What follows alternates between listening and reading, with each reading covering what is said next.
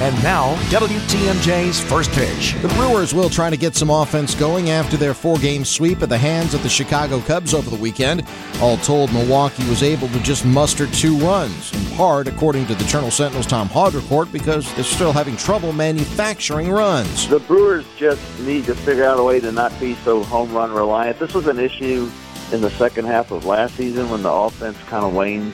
They just were too home run reliant. They were hoping by adding Kane and Yelich that would ease up a bit, but their home runs were just not going to happen in that series in Chicago with the wind howling in and it being so cold. And so they need to figure out ways to scratch out some other runs, but they just weren't getting any hits. They had 2 hits in each of those last 2 games. You're not going to get rallies going with just a couple of hits for the whole game. So they got a lot of guys right now that are kind of cold at the plate beyond the Wrigley Field weather, and they got to get those guys going. Tom Hodrecourt, a guest on Wisconsin's Morning News earlier today.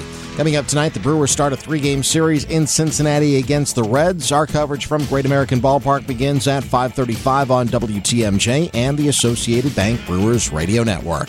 Doug Russell, WTMJ Sports. This has been WTMJ's First Pitch.